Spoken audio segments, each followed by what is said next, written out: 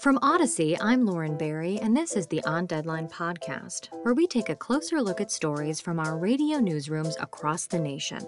At On Deadline today, we're looking at the ever-changing world of healthcare days after the 51st anniversary of the initial Roe v. Wade decision. Looking back to January 22, 1973, the United States Supreme Court ruled in a 7-2 decision in favor of Jane Roe, saying that it was a fundamental right for women to choose whether or not to have abortions. And that right was federally protected no matter what else went on at the state level. The decision was seen as a pillar of women's rights and a giant step forward in the world of healthcare until a year and a half ago. In 2022, the Supreme Court took up the case once more, with the now conservative majority ruling that the earlier court had gotten it wrong. Roe was overturned, sparking months of bills, debate, legal challenges, and calls for action. Here's where things currently sit.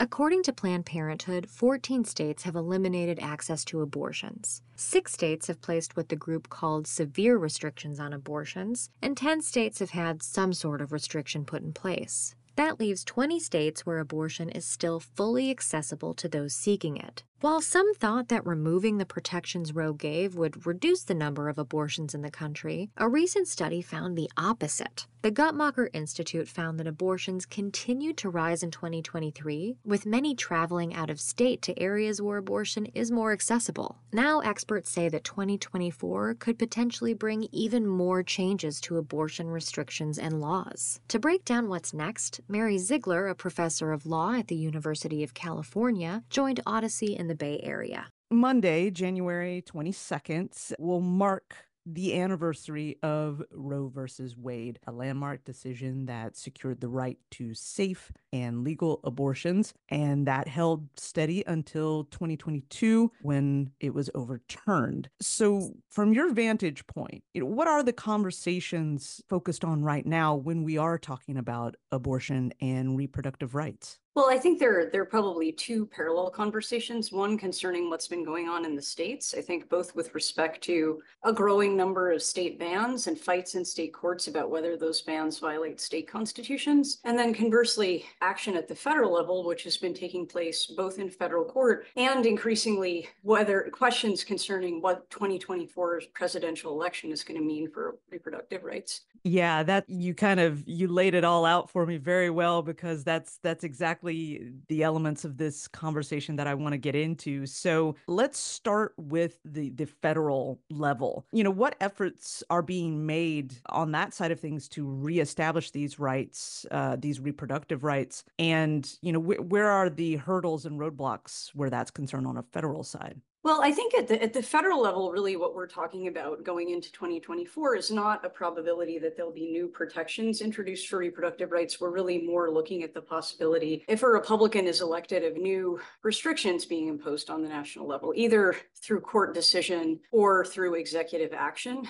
We haven't seen, I think, much prospect of federal legislation passing to protect reproductive rights. Obviously, that could change, but the 2024 election isn't really shaping up at the moment in a way that would make that look likely. There's, of course, some steps that could be taken through executive action, but I think it's worth emphasizing that, the status quo we have now in terms of what's available in states and at the federal level can't be taken for granted, right? That what exists now could be eroded too. Well, and on that, with the federal side of things, of course, being so tied to how politics are playing out, I kind of have to bring it up that recently former President Donald Trump said that he was proud of his role in overturning Roe versus Wade, but he did also urge Republicans to take a cautious approach when it comes to this issue. What do you think he's meaning by that? And what is he trying to impart to Republican voters here in 2024? Because obviously the primaries are just getting started.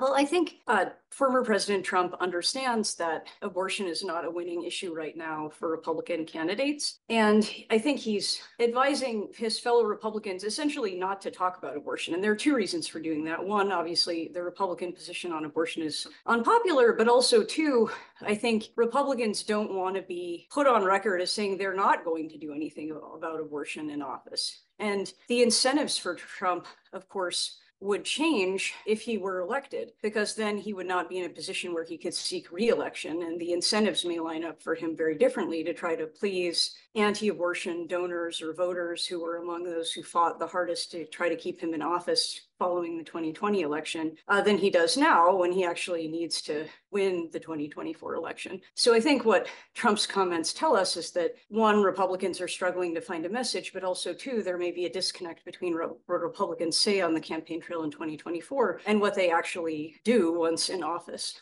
Well, does the same hold true in any respect for the Democrats when it comes to I feel like they would just have to hold steady to their message of supporting abortion rights. But, I don't know if that equals a shoe-in for them as far as getting votes. Yeah, no, I agree. I mean, I think Democrats are probably going to overpromise and underdeliver in the sense that they're going to say they're going to be able to actually codify reproductive rights at the federal level when they probably won't. I think for Democrats, the real challenge is not that their positions on abortion are unpopular. That doesn't seem to be true now. It's rather that voters may not be motivated to pick Democratic candidates based on the abortion issue, either because they're not convinced Democrats can do anything, or because they don't understand what a Republican president could do, even if Congress is unwilling to act. I think that's a really fundamental point that most people don't understand. And because Democrats have to translate support for reproductive rights and ballot initiatives and other measures into support for Democratic candidates. And they've had some success in doing that, but it's unclear how much that's going to happen in 2024.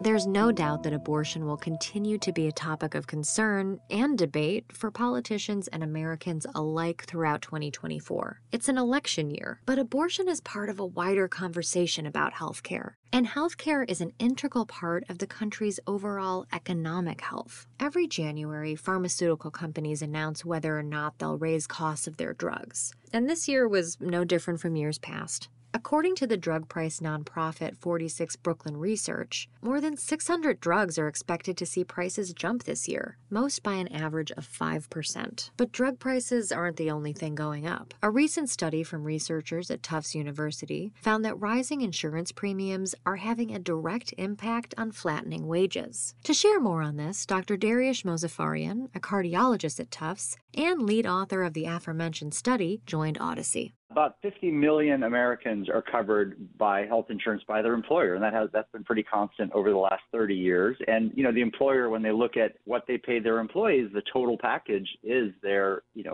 a salary, their wages, their health care, and other benefits. About 30 years ago, 8% of that total compensation package was health care. Now, in just 30 years, it's skyrocketed to almost 20%, to 18% now of all compensation is due to health care. And so money is literally coming out of the pocket of the employee and going to healthcare costs. And if you break down what that has done to the average American family, it's a loss of about $9,000 per year in the most recent time period. And over the 30 years, the average family has lost a cumulative of $125,000 in wages. And so this is really just a striking additional problem of our rising healthcare costs. Pretty significant. And apparently what you found also was that the increase has pretty much disproportionately affected low-income workers as well. Is that right? Yeah, that's right. So, for the wealthiest, families, let's say at the top 5%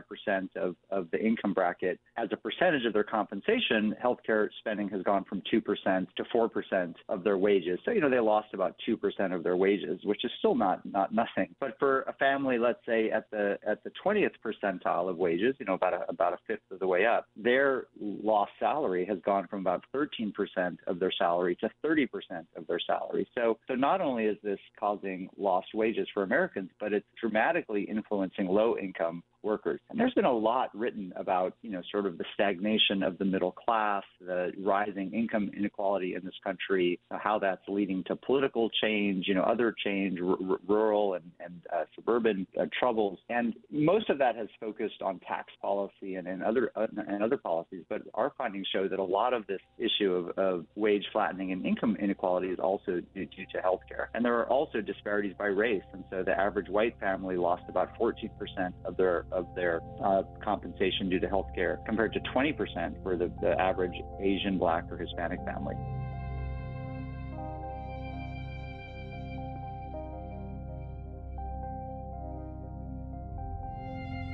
While things may seem doom and gloom, there are some positives in the world of healthcare. One major win was the recent slashes in insulin prices. Insulin is a drug taken by more than 8 million people in the U.S. In 2021, the average list price for a vial of the drug in Canada, just over the border, was $12. In the U.S., it was more than $98. To share more on the effect of the new markdowns, Antonio Chacha, the CEO of 46 Brooklyn Research, joined Odyssey in New York City. Just how much is Sanofi reducing its insulin prices? Well, we're looking at insulin price cuts of all major manufacturers here at the start of this year at around 70 to 80% relative to the previous list prices that were on the books as of December 31st. So Sanofi is kind of the last of big three pharma insulin producers to fall in line here? Well, actually, they're all doing it essentially in unison with one another. 2024 is the year that the proverbial bubble gets popped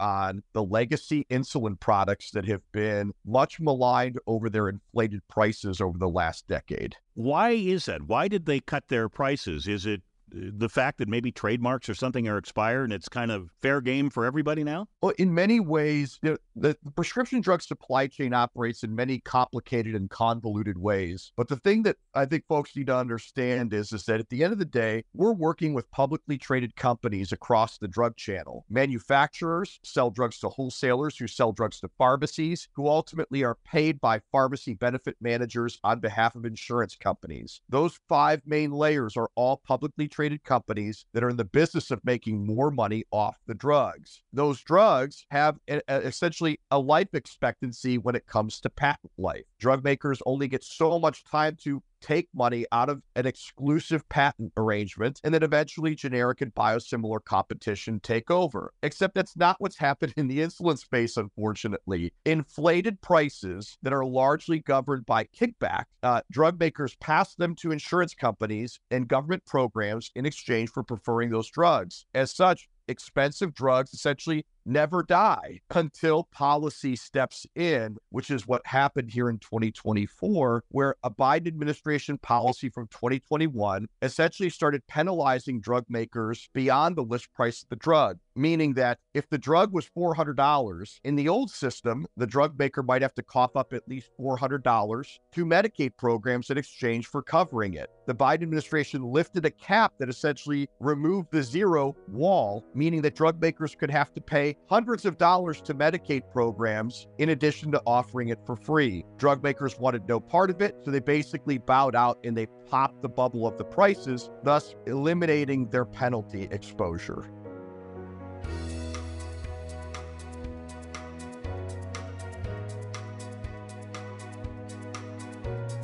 So how can we expect healthcare to factor in as the leading presidential contenders, that's current President Joe Biden and former President Donald Trump, try to garner votes with their respective policies and plans? Biden's proposed agenda for a second term is expected to include strengthening the Affordable Care Act by making enhanced federal premium subsidies permanent. Those have already helped about 10 million people afford coverage on the Obamacare exchanges. For his part, Trump is renewing calls to repeal and replace the Affordable Care Act, but he's never presented his own Obamacare replacement. Still, as ABC News reported, Trump secured some significant policy changes during his first stint in the Oval Office. These include efforts to bring more transparency to prices charged by hospitals and paid by health insurers. And there's also a paradox for the former president. You see, he could be bragging about Operation Warp Speed on the campaign trail. That program managed to create a COVID-19 vaccine in less than a year, something that most experts said was impossible. But he hasn't been talking about it since his supporters largely object to that very vaccine.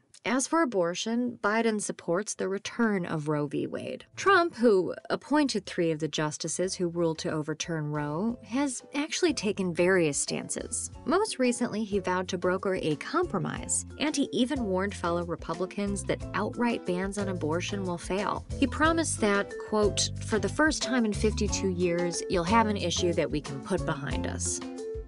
This show is produced by Joe Hiti, Christy Strawser, Myron Kaplan, and Bill Smee. I'm Lauren Berry. Thanks for listening to On Deadline, Odyssey serving of a top news story just for you. Subscribe on the Odyssey app or wherever you find your podcasts to stay informed.